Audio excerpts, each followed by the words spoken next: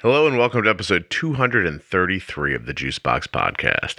In today's episode, I'm going to be speaking with Erin. Erin is the mother of a child with type 1 diabetes, and we're going to go over a bunch of stuff today. We're going to talk a little bit about how Erin's daughter eats. We're going to get into using glucagon for emergencies and for non-emergencies, talk a little bit about DKA. This episode really flew right by. I just got done editing it, and I loved it. I hope you do too.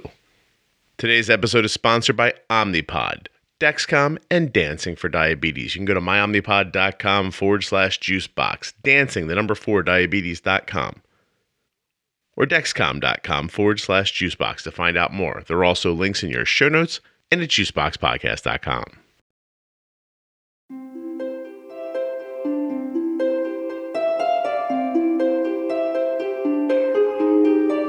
Longtime listeners know that it goes without saying that nothing you hear on the Juicebox Podcast should be considered advice, medical or otherwise, and to always consult a physician before making any changes to your medical plan, becoming bold with insulin, or I don't know, anything really. Just talk to a doctor first. This is just a podcast.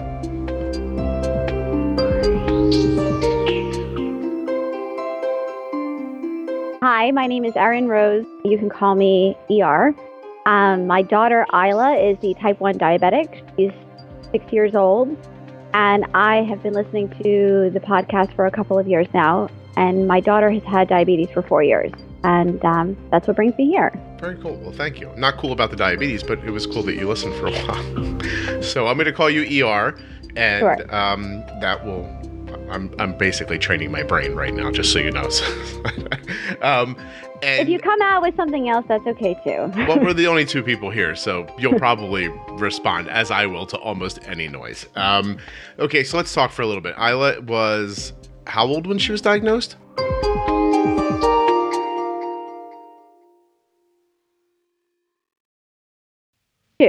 Two. Oh, geez. That's how old Arden was. That's not a great time. Not that there's a perfect time, but No, it presents its own unique challenges. But like you've said many times, she doesn't really know a life without it. So in that respect, it is easier. I guess if you can call it easier, it just makes it easier to adapt, I suppose. Yeah. But there's less to remember and less to lose. You right. know? And then when she gets older... she'll start seeing, and I'm sure she already has, she'll start seeing the inherent differences between her and people who don't have diabetes. But at least she's who she is at that point. You know what I mean? Like, it's not like she's got to be apologetic for it. Or I've been corresponding with somebody recently whose 11-year-old was just diagnosed, and they're having a really terrible time with it.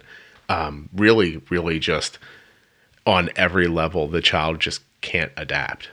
And so now that kid's stuck seeing a therapist, which was the right decision. But I'm just saying, in his 11-year-old life without the diabetes, he probably wouldn't be at a therapist.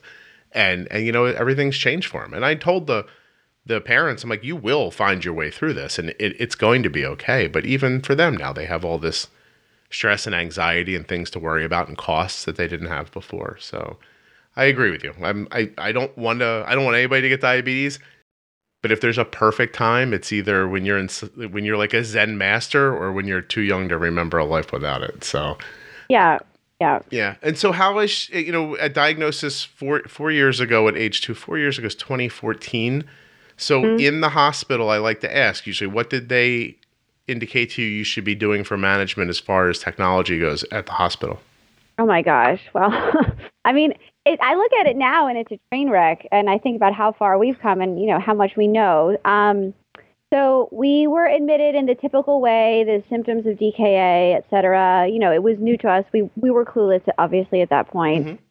And when we were told, okay, she has diabetes, we want you to use MDI for at least 6 months, which in hindsight, I think is ridiculous because at that point, her insulin needs were so small that a pump would have made much more sense, which I know you've alluded to and talked about in the past on your podcast.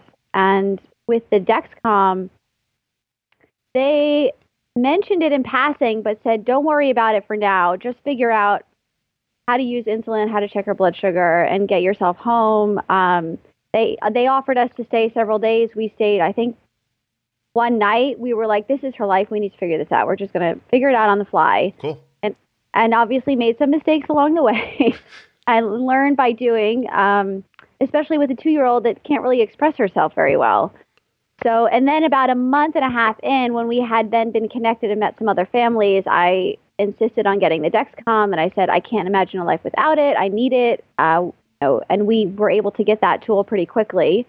And then about 6 or 7 months into it, we got her on the Omnipod. And since then, she's been on the Dexcom and Omnipod, and now she's on the G6 and Omnipod. How did you know to ask for a CGM?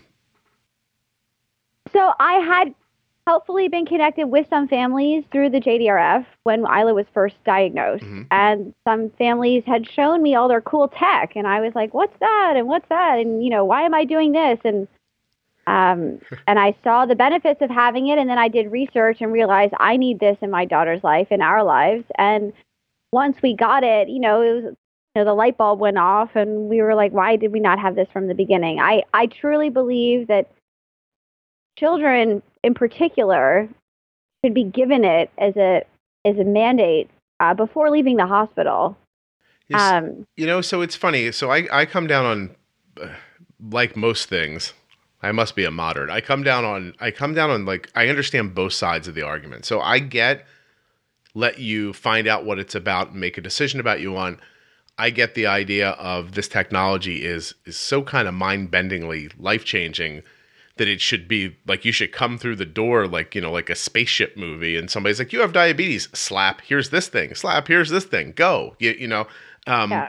I see the value on both sides of the argument. I lean towards the way you're leaning. I think that if you can see the speed and direction of your blood sugar, then that's something you should know about. And I think that if you put it on somebody on day one and told them, look, this is just part of this now, then maybe fewer people would feel oddly about wearing something like that. Maybe they would just think like, this is something I need now.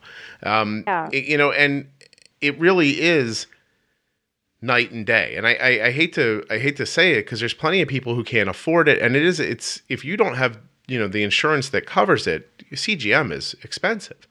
And at the same time, just today, and I know I say this so much that people think I'm lying, but I swear to God, just today, literally an hour ago, I picked Arden up at school. She's got a half day today. An hour before that, she was 135 diagonal up. Her blood sugar just sort of jumped all of a sudden. I knew she was going to be home in an hour. I made an aggressive bolus for the 135. Stopped it dead in its tracks. By the time she got home, she was 86. Now at 86, I see a little diagonal down. I knew she's going to want to eat when she gets home. She says, I'm hungry. Does it matter if I have something, super carby or not? I'm like, it doesn't matter because we're in a good spot here. As she's saying that, arrow turns down. And I was like, hey, you have an arrow down. I'm like, go do whatever you want. Boom. She gets a bowl of cereal. And Arden has a giant bowl of Apple Jacks, which, by the way, I did not count carbs for. I just bolused the amount I thought it was right. And her blood sugar right now, 2 hours after the 135 adjustment, a half an hour since the bowl of Apple Jacks, is 94 and stable. Now, if anyone thinks they could accomplish that without seeing their blood sugar, I mean, that would be amazing. But I couldn't have done it, and I couldn't do it before. So yeah. I mean, getting into the discussion about having access to the Dexcom, that's a whole other issue, which obviously is it's a big one and it's a heated one. And I wish there were a way to make it more accessible for everyone because it really is a life-saving tool and a tool that makes your life so much more functional and easier to just get on with your life, basically. Yeah, absolutely. Well, and that's such a good point, right? Because in the old model, the idea is go live for 6 months. Some doctors' offices say a year. Go live with this. But that's the other part that I didn't get to, and is that while you're, quote unquote, living with diabetes and quote unquote figuring it out, you're experiencing significant psychological stress. And that's the part that nobody talks about. They always talk about the diabetes like it's this, I don't know, like this structural thing in front of you that you can touch. They don't talk about the rest of it. When your kid's blood sugar is 300, or when your blood sugar is 300, and then it's 60, and then it's 50, and you're scared. I have an email now from someone who's frightened out of their mind because their blood sugar's falling and they don't know why. How is that a valuable lesson to learn? Like, okay, one day I can figure that out. I don't need to live like that for 6 months to know that I don't want that. I just don't get it. And to affordability, access is getting better. I just put up a show the other day with Costco, who's trying to make Dexcom less expensive for people who are underinsured or uninsured.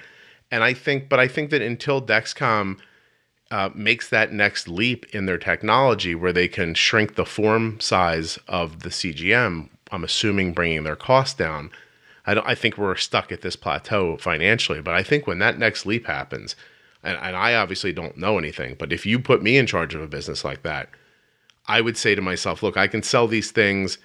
Aaron, you can sell a cheeseburger for $100 and sell 3 of them and make $300, or you can sell them for $3 and sell 1,000 of them and make a lot more money.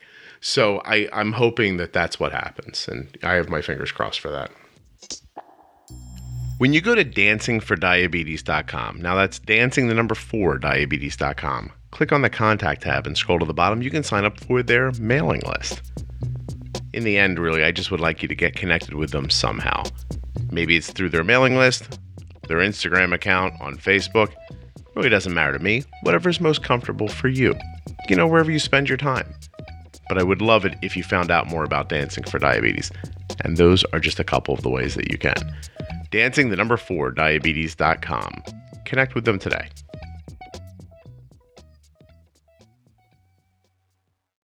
So you're out of the hospital and you're on your way. It sounds like you dove right in. Like you told them, look, let me out of the hospital. We want to get to this. What did you find in the early days?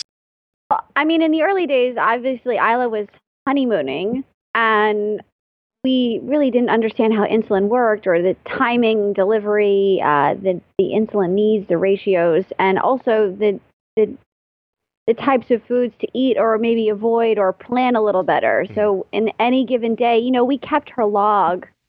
We used to keep a manual log because this is before we had the Dexcom and the Omnipod. Yep. So for those first few months, we actually had a notebook that I was going to throw away. My husband was like, you can't throw that away. That's like a time relic, a timepiece.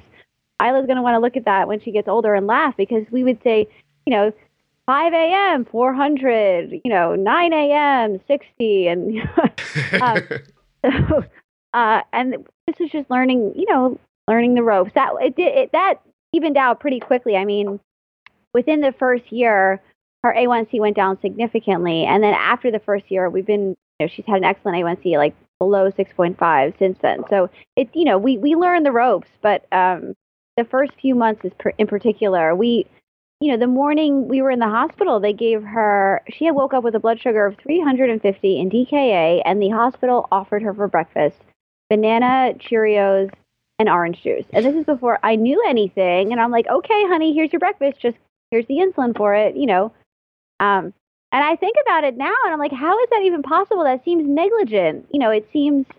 Why was there not even a conversation at that point? But that's another topic for discussion. But it does shock me how you go into the hospital and you're not really prepared for the obvious things. I think at least in my circumstance, I learned by doing, basically. Well, and I think that's got to be the case, right? Like, so it's nice to say, I wish that someone would have told me. And obviously someone should have said, hey, Isla, listen, sweetie, special day. We're having bacon and ham for breakfast today. Or, like something like that. And pulled you aside and said, look, her blood sugar is really high right now. Blah, blah, blah. So let's just do this. But when you stop and think about it, the person that brings the food isn't even the doctor. Right, it's that service that they have. Oh, I know, it's systemic, but it should be the doctor's orders, right? It should be the doctors and nurses on a systemic level talking about nutrition and the importance of food and nutrition, and when to eat certain things, and if this is the case, then maybe don't eat those things because you're just going to exacerbate the situation. And so, if we had a doctor sitting here right now, I'm guessing that they would say, "Look, You were in the hospital for a day. This was all just happening. We're still trying to get the kid's blood sugar to come down. The last thing we're worried about is a piece of toast and some Cheerios. We don't want to. They would have a reason behind it, and it wouldn't be that crazy when they said it to you. But I think the problem is, and maybe the thing they don't see when they say that, is that now you, as a person who have no idea what you're doing and don't know anything about diabetes, think, well, her blood sugar was really high, but they still fed her like this. So it starts to reinforce the wrong things early on. And I always just use as a basic example, like insulin. Like Arden uses a Pedra, which we love. But in the hospital, we were given Novolog. And so in my mind, in my like addled, crazed, like, oh my God, my kid has diabetes mind, when someone handed me Novolog, I thought, well, this is insulin because the hospital gave it to me. And so then for years, when Novolog didn't work well for her, I never thought twice about that. Until another person who had been at this a little longer than me came around and said, have you ever considered trying other insulins? And I was like, oh, no. Can I do that? And so It's funny what imprints on you early on is what I'm saying. So you could have, if you leave there, if you're a different person and you leave there and you don't go out into the world and look into these things, you could have just left thinking, all right, high blood sugar, low blood sugar, doesn't matter. Insulin, eat, go. I think that's the part that doctors don't pay much attention to is like, what's happening in my brain? Like what's deep seating in my brain right now or in my stress or in my anxiety that they're not going to see when I leave. And it's going to fight with me every day while I'm trying to deal with diabetes. So you got out of there quickly. Yes. You found friends, you looked into, gadgets, and how long before you were at a place where you felt comfortable? I would want to say about a year. I mean, it depends on what you mean by comfortable. By comfortable, I think, her A1C is really well managed. We're not seeing these crazy spikes and drops. So I felt within a couple of months, I had an understanding of what insulin is and, the need to treat a low or treat a high. But it did take about a year to really fully understand her body and her body's needs. And by that point, you've experienced a cold, a stomach bug, whatever the case may be, and how to make adjustments. And when dealing with certain foods, not all carbs are created equally, learning that as well. Yeah. And so when you say you had to learn about how the insulin worked, I mean, I think that's the focus of this podcast. If as a matter of fact, if somebody said to me, what's your podcast about? I would say it's about understanding how insulin works. That would be my first sentence. And did you learn that because of the Dexcom, or did you find that out from other places? A combination, yeah. Dexcom and trial and error.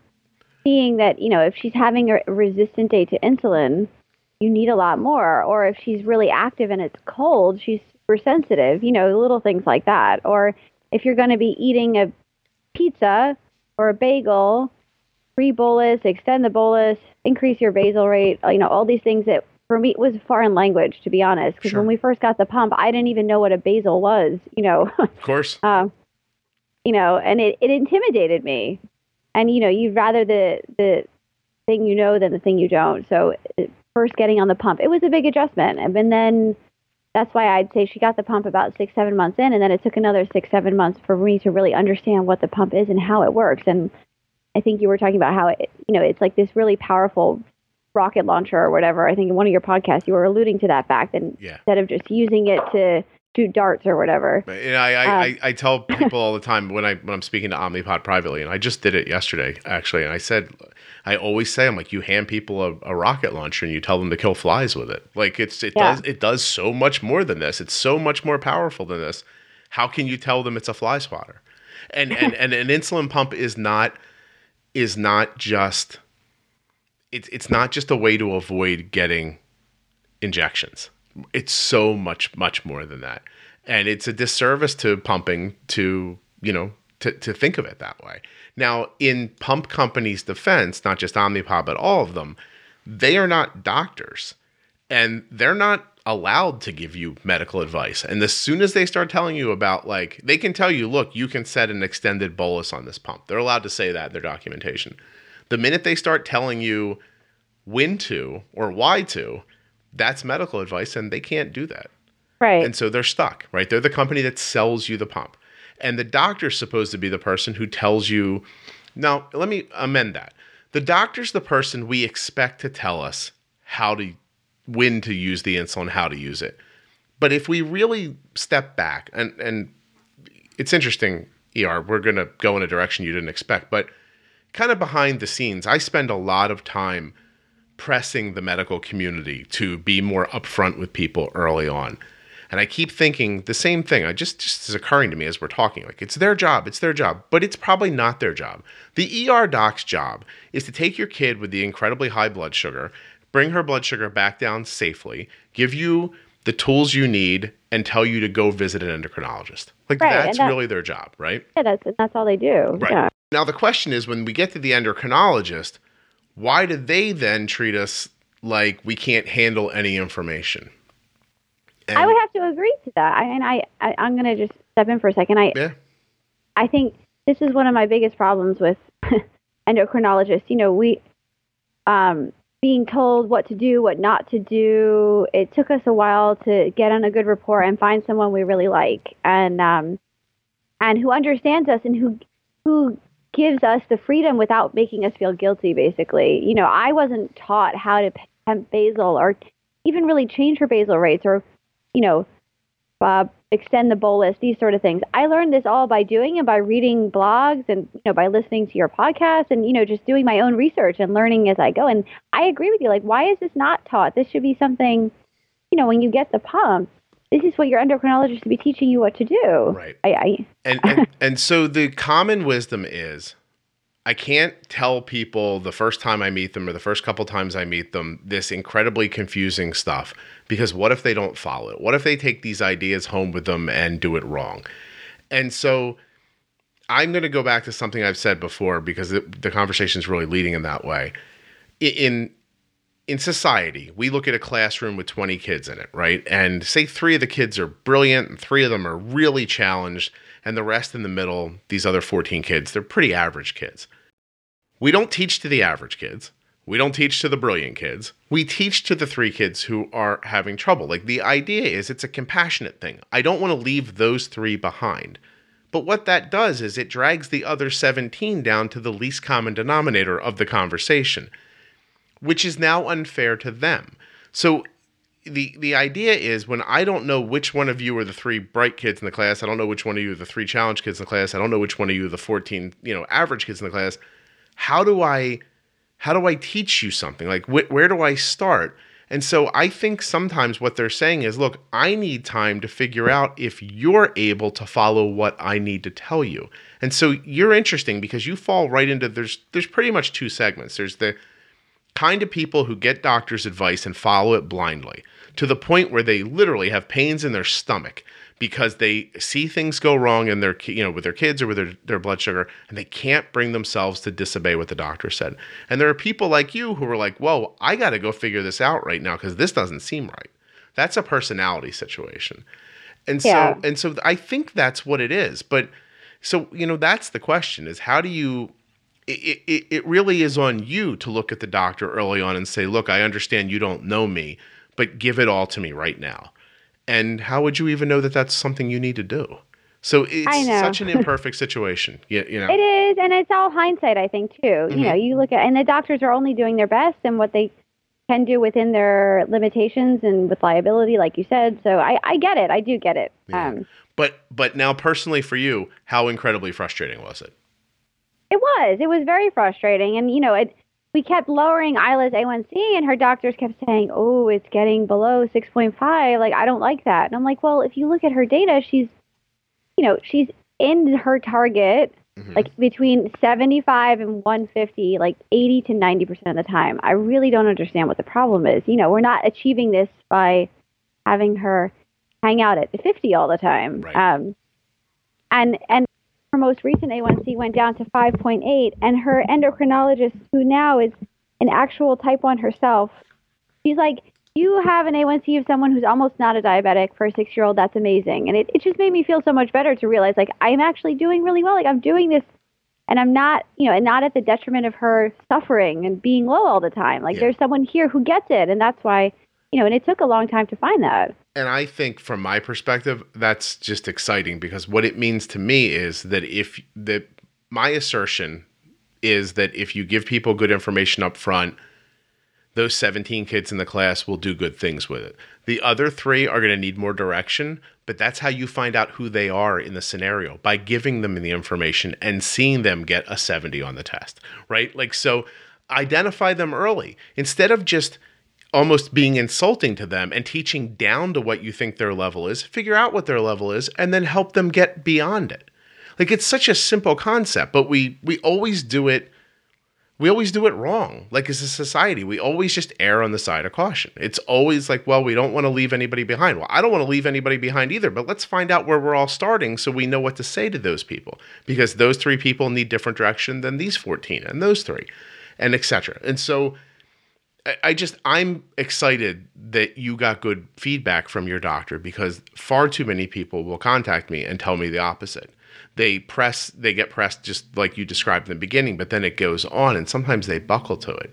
Sometimes they don't have the nerve to say to the doctor, look, we're getting this 5.8. She doesn't have any crazy lows. We're in range. This is doable. That's terrible too. That is, yeah. And I'm really glad we're in a place we are and found, the person we have. She's great. Well, it's funny. It's a little bit of dumb luck, right? Like, it's your personality lent itself for you to be an advocate for yourself and for your daughter. It's really cool. I mean, it's absolutely, it's the goal. It's the hope for everybody. How would you like to make diabetes treatment decisions with 0 finger sticks? Well, you can with the Dexcom G6 continuous glucose monitor, and I'd like to tell you more about it right now if you'd like to listen. What's that? You're going to listen? That's excellent. Thank you. Dexcom.com/juicebox. Here's what's going to happen. I'm going to do it with you right now. /juicebox. There we go. Oh, it's a pretty little web page that pops up, and all you do is click on the green button that says Get Started with Dexcom. There's information and pictures, but the green button. Get started. Here's what it asks me. Personal information. Name, email address, phone number. Address, patient's birth date, and they can answer. Ooh, here they go. They ask you a little information about like what kind of diabetes you have. Is it type 1 or type 2? Do you have gestational? Are you currently using insulin injections, pills? Do you have an insulin pump? Managing with diet and exercise? This is for everybody. And then you just tell them about your insurance. I have private insurance, public insurance. And then you submit. Then they get back to you. And you get started.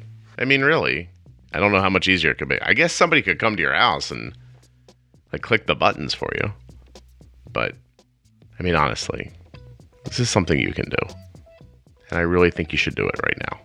I want you to imagine a world where you can see the speed and direction that your blood sugar is moving in so that you can make treatment decisions that will move things in the direction that you want instead of in the direction that diabetes seems to be dictating to you. Go to Dexcom.com/juicebox. Click on that green button. Fill in your information. It's a whole new world when you do. Now, you are achieving the A1C and the levels with like kind of a modified paleo diet. Are you still doing that, or how do you eat? So, I mean, yes, to an extent. I would say I alluded to it in one of my emails. I can't remember at this point, but yes. So we do fairly low glycemic, low carbohydrate during the week. Mm-hmm.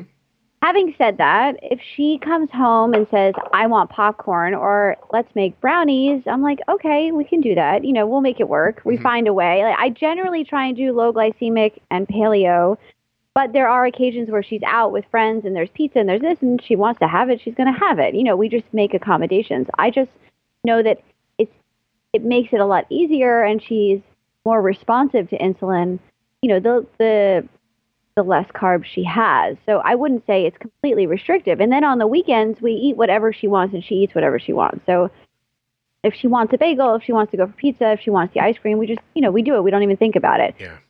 I try and I look at it more from a health perspective rather than diabetes. And I always tell her that as well. And because it's me too, I eat that way as well. It's not, and I don't have type 1, we try and fuel our bodies with nutrient-dense food, which is vegetables, whole grains, fruits, lean proteins, lots of water and hydration, and lots of activity, just to maintain a happy, healthy diet and to grow to be big and strong and healthy. And, it's not about diabetes, but eating a starchy, carby diet is not good for anyone. And I'm always, reinforcing that point with her. And I think, and she gets it because she's, I think she does get it. And, we watch cartoons and things like that so she can understand, and read books as well at her level about nutrition and health. And That's cool.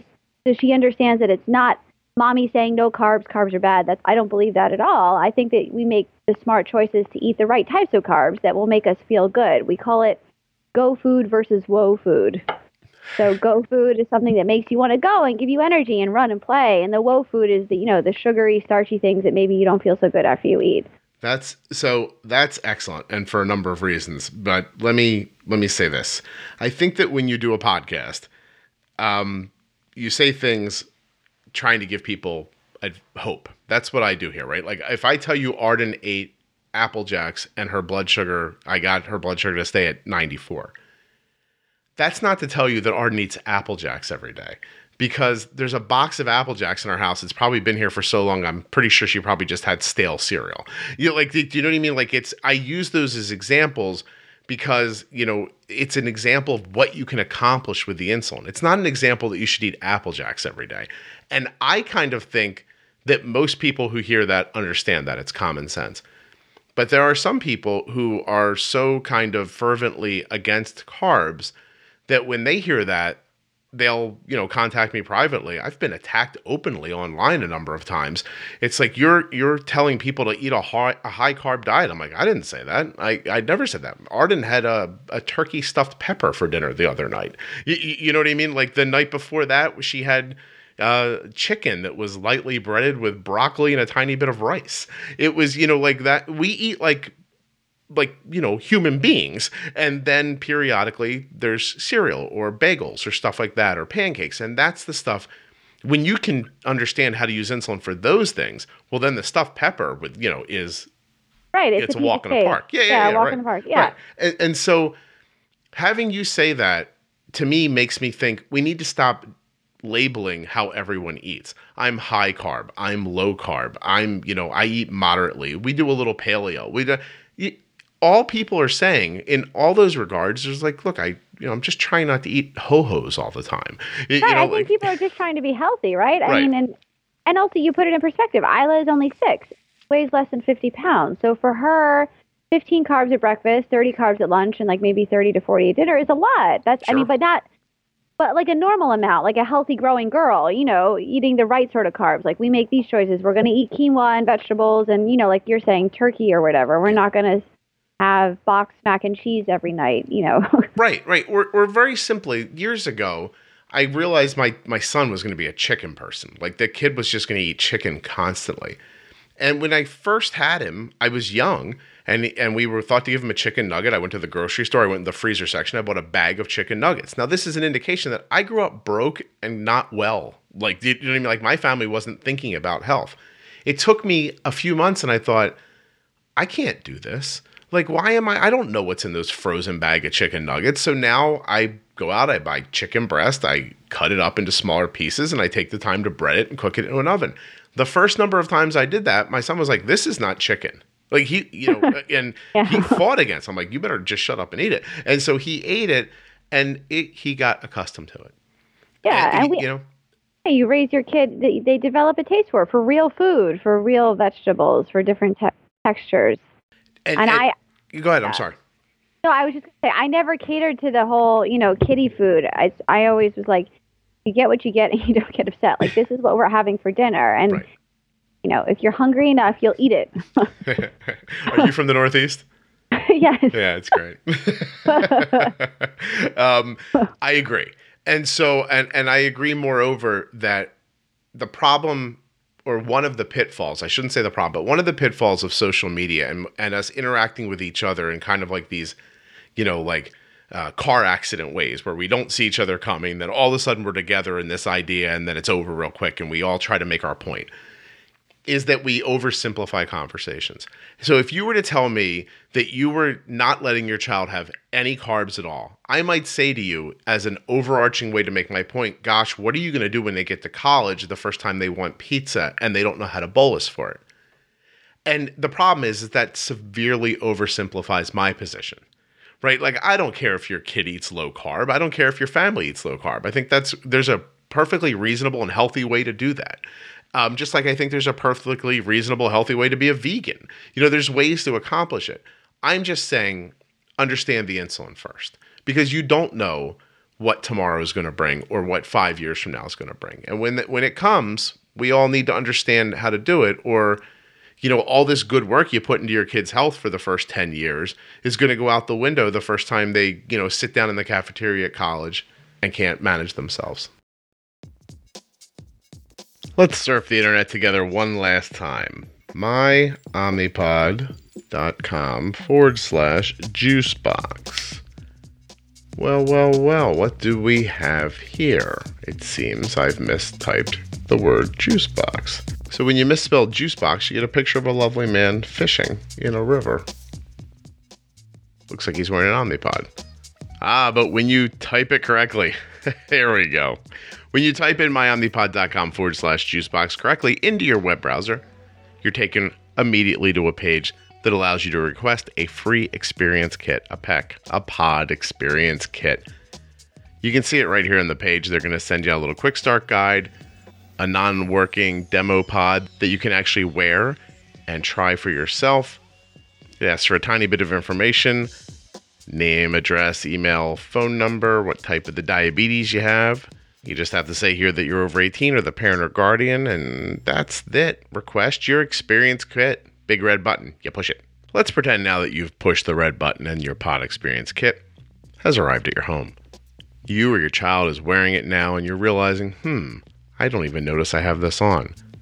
And then you think to yourself, wow, wearing this, that would be better than shooting needles into me all day long.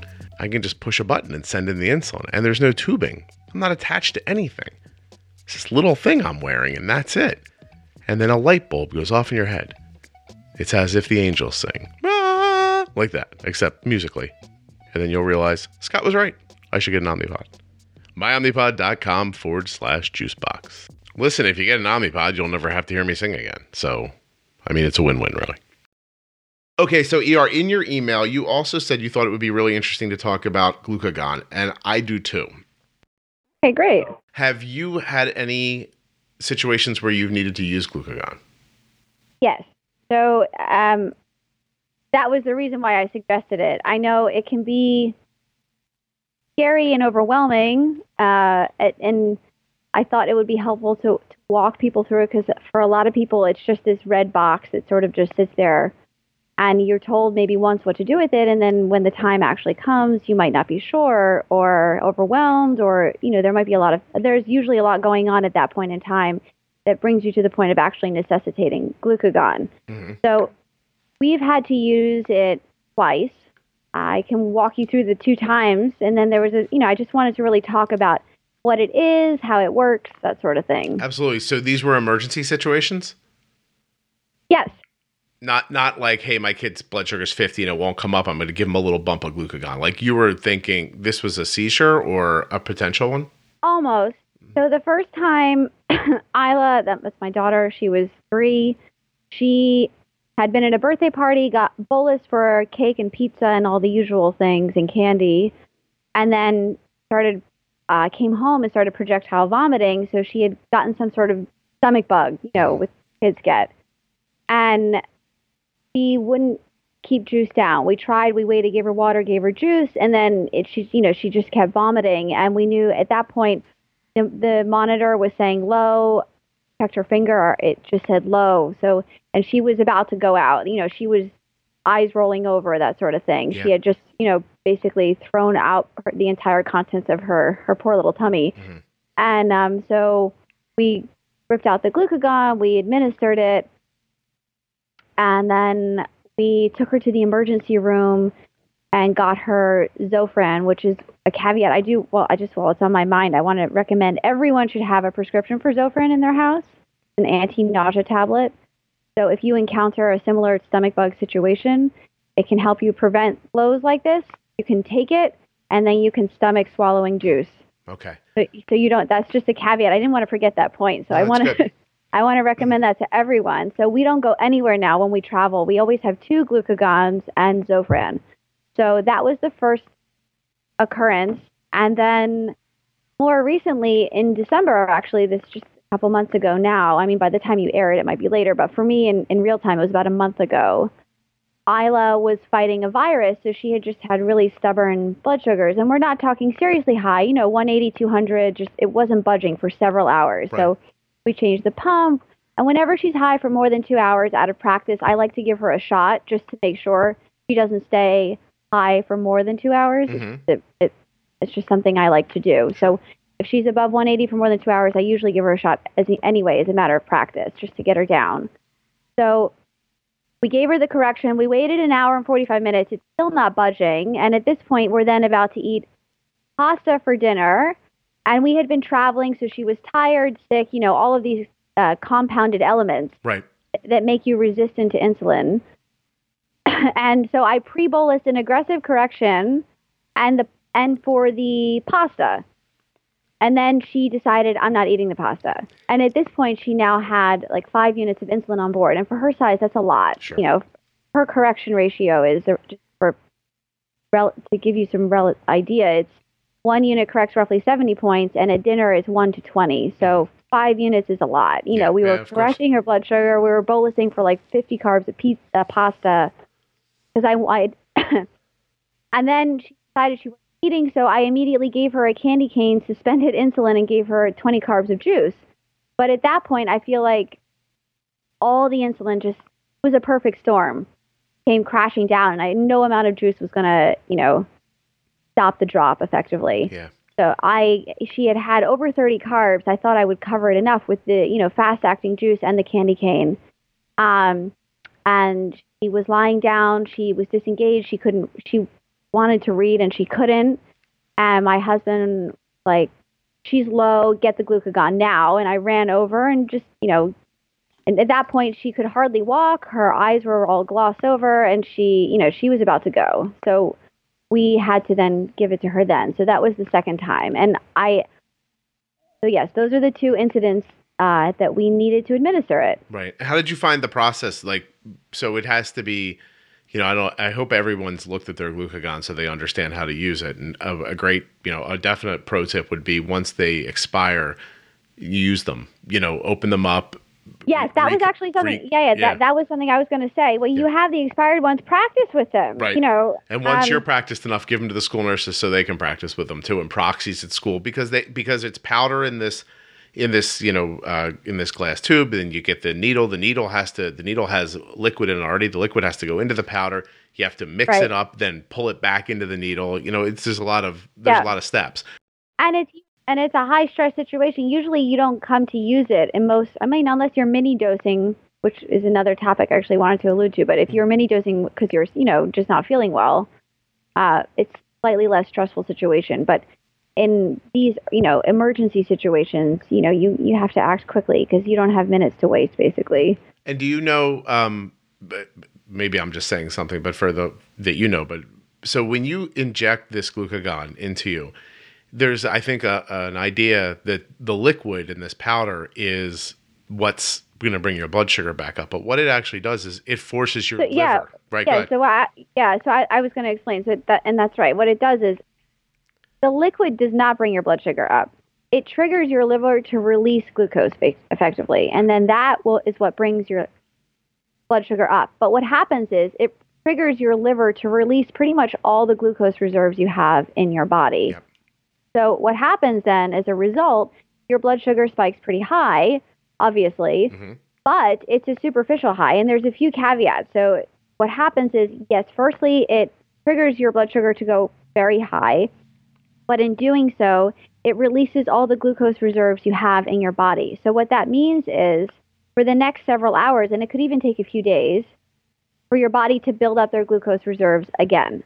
So that means you'll be more sensitive to both insulin and sugar effectively. So you have to err on the side of caution and bolus very conservatively. So this is not the time to be bold with insulin effectively. If you find yourself in a position where you've had to utilize glucagon, you almost want to do, bolus half the carbs and then maybe see where they are within a half an hour, see what their arrows are doing, and then make a decision based on that. You want to be very, very conservative because they have no glucose reserves left in their body at that point in time. And also, after you administer glucagon, it will obviously spike your blood sugar, but it will come down as well.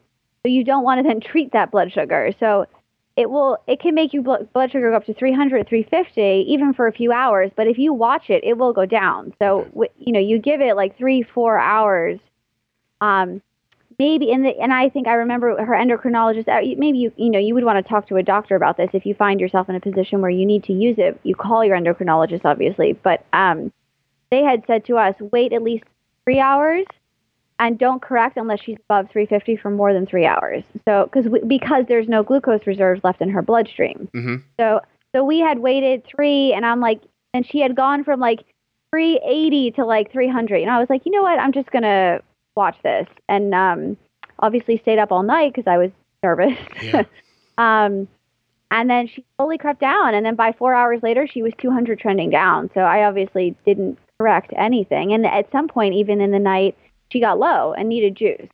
And this was like 8 hours after administering glucagon. So she obviously, you just have to ride the wave, basically. Yeah, because what you're saying is to be 100% transparent is that if you use glucagon and your liver expels all the glucose it has saved, you can't use the glucagon again 8 hours later because there's no store of glucose in your liver at that point. Right, So, and that's also why you want to eat and drink as much as you can stomach, basically. So without really treating for it, to be honest, like you don't even want it. Like you want to have some juice and some slow release carbs, assuming you're not having a stomach bug. So at least you're eating food and you can rebuild glucose reserves as quickly as possible. Gotcha.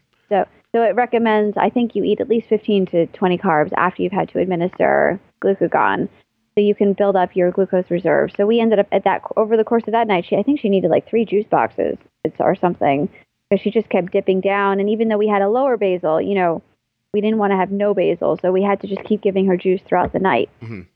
And then, and you're super sensitive for the next sort of few days. So you just need to play it safe. You might spike more than you usually do after you eat a meal, but you have to know that this is, like a sick day policy. It's not a normal, scenario. You don't treat insulin the same way when you're recovering from the use of glucagon effectively. Yeah. Now, so you handled it much better than I did. Arden, many years ago when she was really little, once right after she was diagnosed when she was 2 years old, and maybe a year or so after that, twice I gave her insulin that was too much.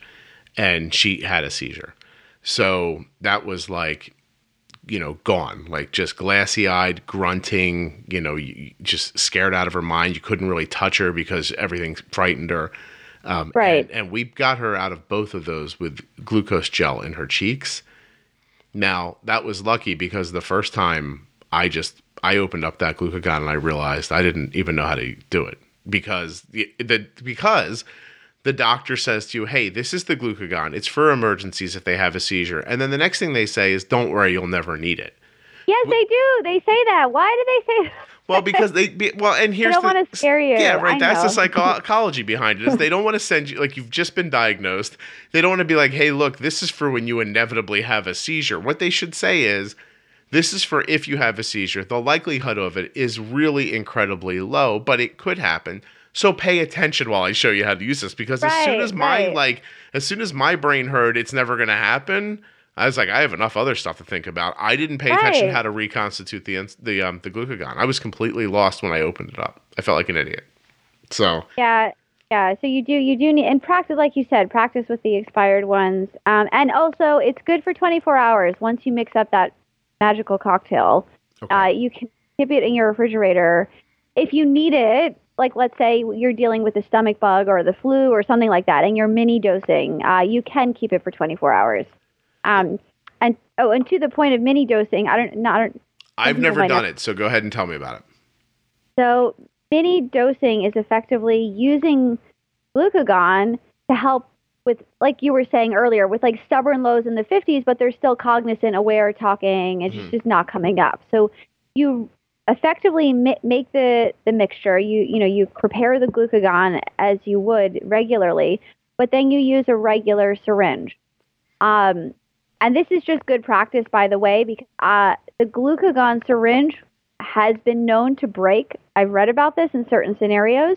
So I always keep backup regular insulin syringes in Isla's diabetes kit. If God forbid the glucagon syringe decides that today is the day she needs it and then the syringe is not working. So I, as a caveat, always keep extra syringes with her. Okay. And you use a regular insulin syringe and you dose based on roughly the age. So, baby to 2 would be like 2 units, 2 units using an insulin syringe of glucagon. And then you add a unit for every year on top of that until you get to, I think, about 15, and then it's about 15 units. So, for example, Isla is 6, get 2 units plus an additional 6 units for each year. That makes 8 units of glucagon. And what that would do is it will bring your blood sugar up, but it won't completely deplete all of your glucose reserves because it's a smaller amount. And it won't make you spike so hard. Okay. So, and I would obviously, like you say, you would want to talk to a doctor. You wouldn't want to do this without the advisement of your medical professional. But it's the availability is there, the option is there, and it works well if you've had a stomach bug or you're really sick and you just can't stomach the idea of more food or juice or whatever. Yeah. Oh, listen, this episode's getting an extra deep voice. This episode of the Juicebox podcast is, not advice situation. So because we are talking a lot about stuff that happened to you and happened to me that is really specific. Oh, definitely. And it's very much specific, and it absolutely is not advice in any way, shape, or form. And it's just what happened to you. Yeah, just experiences and you learn from it, obviously. I think now, I look back on it now and I say, oh, wow, I wish I knew about mini dosing, because when Isla had her stomach bug, I would have done that and would have prevented going to 20 and almost having a seizure, Right. And now I know about that. Hindsight is a wonderful thing. We don't travel with glucagon all the time. But I don't even take insulin or pumps unless we're going more than about a half an hour away from our house. So I do. And that's totally fine. People should do whatever they're comfortable with. I'm just saying we don't. But there are times still when I leave and I'm like, I take the glucagon and I like jam it in my pocket before we leave or something like that. But Arden doesn't like have one on her, I guess. And you can make the argument that that's bad practice, and maybe it is. But I think that as you live with diabetes longer and longer, you get to the point where you're just like, there's like, what am I going to do? Like, am I going to walk around with a pharmacy with me for the rest of my life? And if you're in a stable enough situation, now you're just hoping against hope that one of those unforeseen things doesn't happen. But Arden was at physical therapy for her shoulder last week. And while we were there, her pump just expired. And I was like, how did we it gotten past all of us. So we finished up and her blood sugar was like 112. And we finished up probably 20 more minutes of what she was doing, a 20-minute drive home. By the time we got home, her blood sugar was 185 and it was rising, just from not having insulin for 40 minutes. And I bring that up because you also alluded in your email about discussing ketones and DKA, which is also something I've never really talked about on the podcast before. So, as a person who doesn't in any way regularly check for ketones, unless she's sick, when do you check for them and how do you do it? I use a blood meter. How do you do it? Me too. And that's something I wish the hospital told me about sooner, because for the first year I had pee on a stick. You pee on your fingers is what you had here. Yeah, pretty much. Yeah.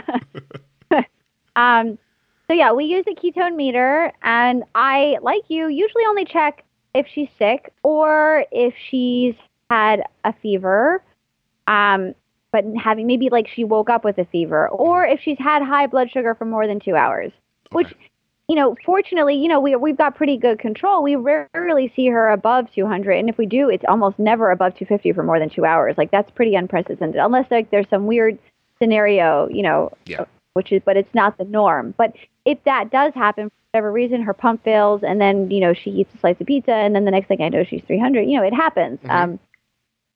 For whatever reason, those are the scenarios. So above sort of 220 for more than 2 hours, I think it's good practice. Check. When she's sick, I check twice a day. Call me a bit OCD, but DKA does scare me, and I know it could go from bad to worse at the drop of a hat. Sure. So I act pretty aggressively with it, and Yeah, and I think that's it. Just high blood sugar, not feeling well, fever, the usual scenarios. I don't carry the ketone meter around with me. I travel with it, whenever we're away for more than a We day, do too. We just in travel case. with it. We travel with it, but we don't. It's not with us. Like Yeah, I don't. Right. Yeah, it's not like in her day to day. Her little, diabetes bag or Yeah. whatever with Right. her stuff. It's at home. I know where it is, and and if and when she's sick, I do check twice a day. After she's breakfast because you do get elevated starvation ketones in the morning, so you usually want to wait at least until after you've bolused for breakfast and had some water and you're hydrated. So like maybe an hour after breakfast, And I think and then in the I'm sorry. I was going to say. I think it's important to say that to know if you have ketones when your blood sugar is elevated it becomes important for another reason, not just to avoid DKA, but because those ketones require insulin to clear. right. So if you have a 200 blood sugar that's been 200 for like Aaron's saying for 4 hours, and you now have ketones present, maybe 1.5 ketones, whatever insulin you think you need to move your blood sugar down, you also need an amount on top of that to clear Yes. the ketones. Yeah, and lots of water, basically Right. fluids. Right. So, And so yeah. you are going to have to, and that's a scary proposition. I remember Arden had the flu early on, and she had ketones, and the doctor told me, and I didn't know what I was doing. I called the doctor. She's like, you need a unit. Give her a unit for those ketones. And back then she was like 7, and I was like, wait, what? She weighs like, 45 pounds. And I was like, she was so little. And I was like, you want me to give her, she's sick. She's got the flu. She can barely keep anything down. And I'm like, you're asking me to give her another unit of insulin? I was like, and she's like, you have to. Yeah, well, we do it, like, we try, and I actually just got the flu on her birthday. Happy birthday. Yeah, happy birthday. She had 105 fever, and we were in the emergency room with ketones on January 13th, so. That sucks. It did suck a little bit, poor thing, but she was, she's so cute. She thanked all the nurses for taking care of her on her birthday. Did they sing to her? They didn't sing, but they did all wish her happy birthday. But the point I was making was treating the ketones. So we like to use things like coconut water or Gatorade. So at least it has carbs in it, but it's also hydrating her. So you have less of a worry of then, crashing down effectively. Yeah, Gatorade's what I used. So I over bolused, and then she sipped at the Gatorade. The Gatorade or a popsicle or coconut water, some sort of like sugary liquid, effectively, that will help hydrate them, but also give you the sugar, so then you're not going to crash. Yeah, and true to form, exactly what the doctor told me, that that insulin cleared the ketones away. So yeah, and it does. Within a few hours, if you're aggressive with it and you drink a lot of water, within like 2 to 3 hours, you should see a noticeable drop. Yep. Yeah. And at some point, I mean, listen, also, it's incumbent for me to say here, contact your doctor and make sure they understand what's going on. And don't, if you're not making headway at it for a while, then you might have to get to the hospital. And like you said, yes. DKA comes, it's nothing to joke around with. It will knock you over. It could kill you, and it could lay you up for days at the very least.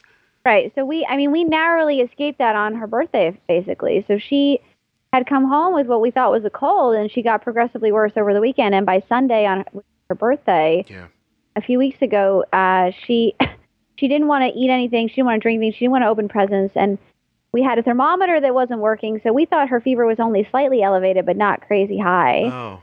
And then my mom, who was in town visiting for her birthday, was like, this kid is burning up. And so I checked again, and it said 102, and I'm like, it must be higher. And then we also checked for ketones at that point. I had checked in the morning, but then by the afternoon, they were, I don't even remember, 2 point something. So obviously I was like, we're going to the emergency room now. We're dropping everything, because she could be going into DKA within a matter of hours, basically. So I have to ask you, when your mom pointed it out, did you first worry about Isla's health, or did you think, oh, great, my mom is here acting like she knows more than me? Maybe a little bit of both. How disappointing was it when your mom was right? No, I mean, her credit obviously was right. And I knew I needed to take her in because she wasn't drinking and she had ketones, so we didn't really have a choice at that point. Fortunately, they hooked her up to IV fluids and gave her a lot of Tylenol. And then within a few hours, actually, she rallied and was able to go home. The doctors were all like, I think it's DKA. I said, I think it's DKA. Mm-hmm. And then somehow that was her birthday present. It wasn't DKA, basically. It's funny. Arden's been in the hospital after her diagnosis only once about diabetes. And it was after she had the first seizure when she was like 2.5 years old. we had called a part of the panic. We were yelling, and my son called 911 for us. And so once the rescue squad and the cops got there, they were like, "Look, take her to the hospital." The second time we needed the glucose gel to stop what was clearly a seizure, we got it stopped and got her stable and put her back to bed. And, that was it. Because, once you get to the hospital and you're okay, the hospital's sort of like, "So you're okay?" And I'm like, "Yeah." And they're like, all right, well. Yeah, it's true. The second time we used glucagon, we obviously called our endocrinologist to let them know, to keep them in the loop. But they were like, "You don't need to go to the hospital. You've done this before." Yeah. Is that something? I know what to do. And we were out of town at my parents' house, actually.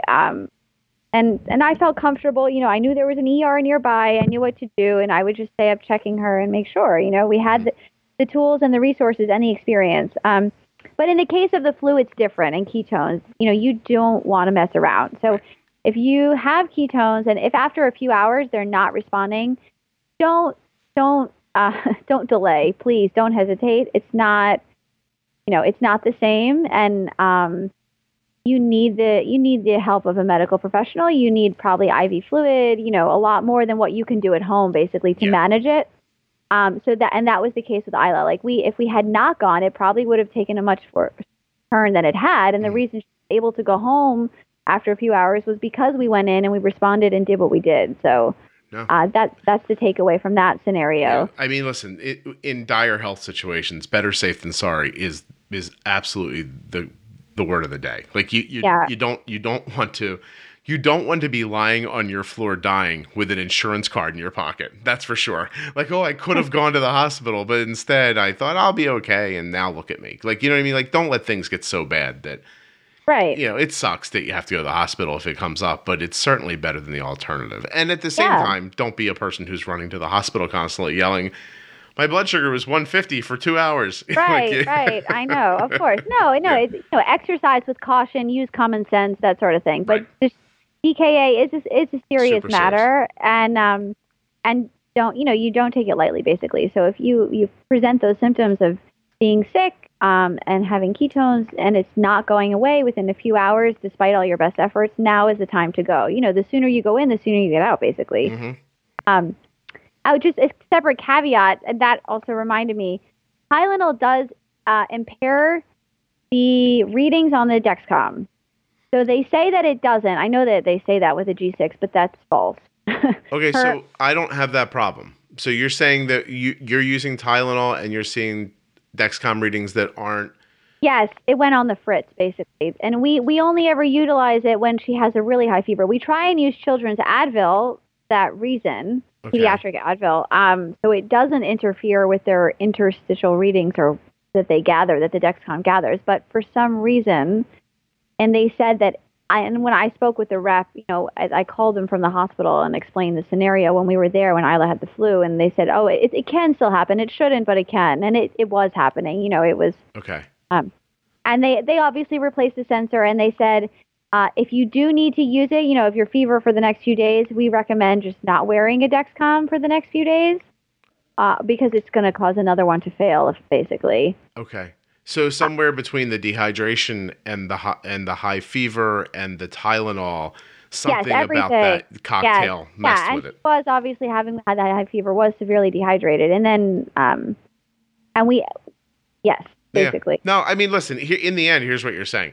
In a medical situation like that, when things are not normal, like, the way you expect day to day, your precautions, you have type 1 diabetes, your precautions go up. You have to be a little more, vigilant. Vigilant is the right word. You start, test your blood sugar a little more. Don't just assume that, I mean, listen, I tell people all the time, like, I love Dexcom. It is absolutely at the core of everything that I do with my daughter. But if her blood sugar is 83 for 6 hours and the line never moves, I don't think I'm doing a great job. I think I should check that thing. Now sometimes her blood sugar is 83, but it's just, you can't get so complacent that you just say to yourself, this stuff's going to take care of it and I don't have to think about it.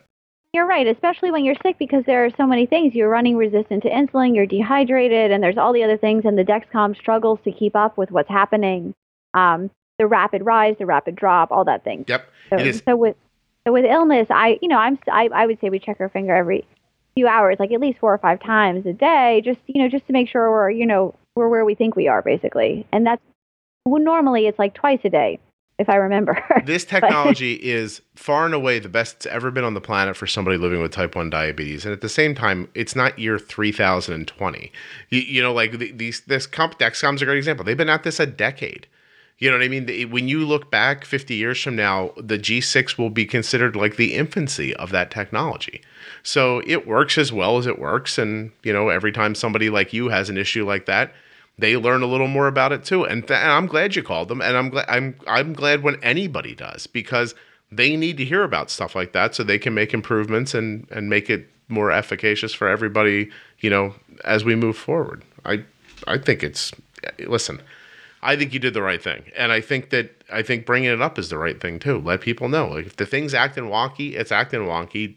Like, don't just sit back and say, well, they said it was going to work. Like, that's weird. Right. But people do that, by the way, which is why I bring it up. They're always bemoaning things like, well, it said it was going to do that. I'm like, well, it didn't. So yeah.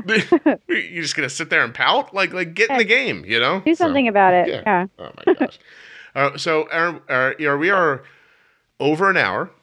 Oh wow! This is usually, you are such a good talker. This was so easy for me. Thank you. This is usually the point where I ask you if there's anything we didn't talk about that you wish we would have. No, I think thank you again. I really appreciate the opportunity. I think it's been helpful. I tried to get through all the things I could think about that I thought might be helpful to somebody else. I'm not an expert. I'm not a clinical specialist, but I have some experience, and I think I do a pretty good job. So maybe just like when I listen to everybody else speaking, they might hopefully learn something too. So that's what I hope, that people benefit from this. I guarantee they're going to, and I absolutely appreciate that you came on. The core of what the podcast is people's experiences. So having people on who have different experiences than mine is how we get the conversations to go where they go. Absolutely fantastic episode. I really appreciate it. Thank you so much for coming on. Ladies and gentlemen, and I'm being serious about this, big round of applause for ER, who came through today with the good information, sharing about her life with type 1 diabetes in a way that will help you. You know who else we're going to clap for? Me! I was fantastic. Me! I'm just kidding. Dexcom, Omnipod, and Dancing for Diabetes. We're looking for dancing, 4diabetes.com. You're going to check them out. You're going to connect with them. You're going to go to myomnipod.com/juicebox and get a free demo insulin pump today, right? The Pod Experience Kit. You want it. And for those of you who want a Dexcom, the G6 continuous glucose monitor, today is the day to get started. There is no day other than today. Unlike today, better than today. Dexcom.com/juicebox. You're going to get the Dexcom G6 and get to see what your blood sugar is doing, how fast it's doing it, so you can make the great decisions that keep you where you want to be. 2 weeks from now, Jenny Smith will be back, and Jenny and I will talk all about getting your basal insulin set the first time. Just setting your basal. I received a number of notes from people requesting that episode, and so I bring it to you as you requested. Also, the show is now available on the radio.com app. If that's something you use and you like, the podcast is there too. I mean, it's honestly pretty much everywhere. It'll be on Pandora soon. Not yet. Let me roll through it real quickly, where you can listen to the Juicebox podcast through Amazon Alexa on your Android app. You can listen on Google Play Music, iHeartRadio, right at juiceboxpodcast.com, on the radio.com app, through Radio Public, Spotify, TuneIn Radio, and even on YouTube. Of course, the show's available on all your Apple devices. You can just say to Siri, I want to listen to the Juicebox podcast, or look in the podcast app that's available on your iPhone, iPad, and coming to your Mac very soon.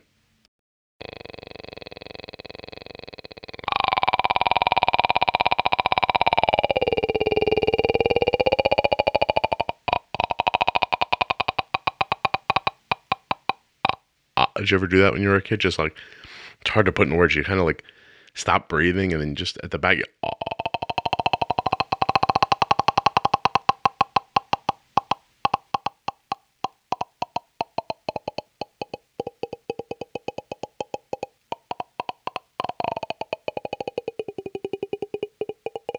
oh, way out of breath. Okay, see you later.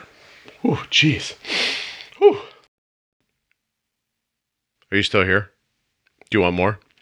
Okay, I'll go one more time.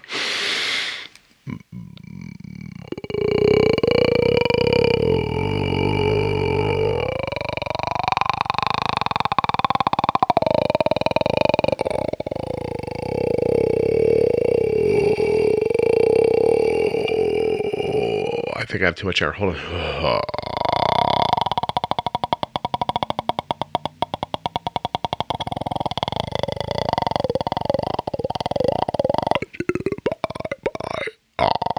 I'm going to pass out. If you're still listening, I want you to seriously, think. Just stop. Go into a dark room, close your eyes for a second, sit down and say to yourself, what am I doing with my life? I stayed on a podcast 2 minutes after it was over and listened to a guy basically just make weird noises with the back of his throat. And I think I need help. Just reach out to a friend or a family member and tell them I don't know when to shut off my podcasts. And I need your help. Please. Maybe someone will help you. Maybe they won't. Maybe they'll look at you strangely and think, wow, you're an adult and you can't just give up. You can't just say, obviously the guy is now just talking to see if you'll hold on. And why? Why would you do that? Why wouldn't you say to yourself, the podcast is clearly over? I'm hoping you'll find someone like that in your life and that person will help you. Or that maybe this has helped you. Maybe you're just embarrassed at this point. Just enough to say to yourself, you know what? That's right. Next time the music plays and he tells me who the ads were from again and what's coming next week, I'm just going to stop after that. I don't know what you're going to do. Honestly, I'm not judging you. You can do whatever you want. But I'm just saying, if I'm you by now, I would have stopped.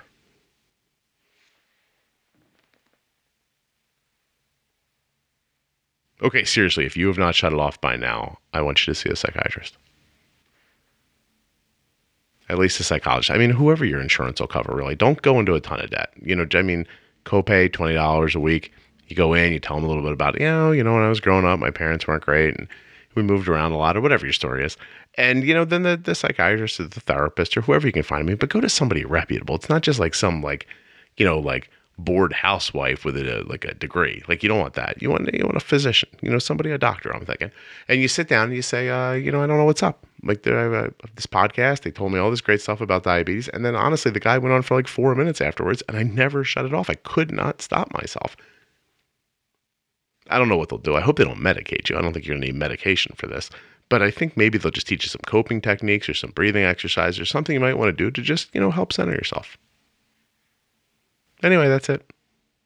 You know what the best part of all this is that a minute after I stop the podcast, you're going to think it's still happening.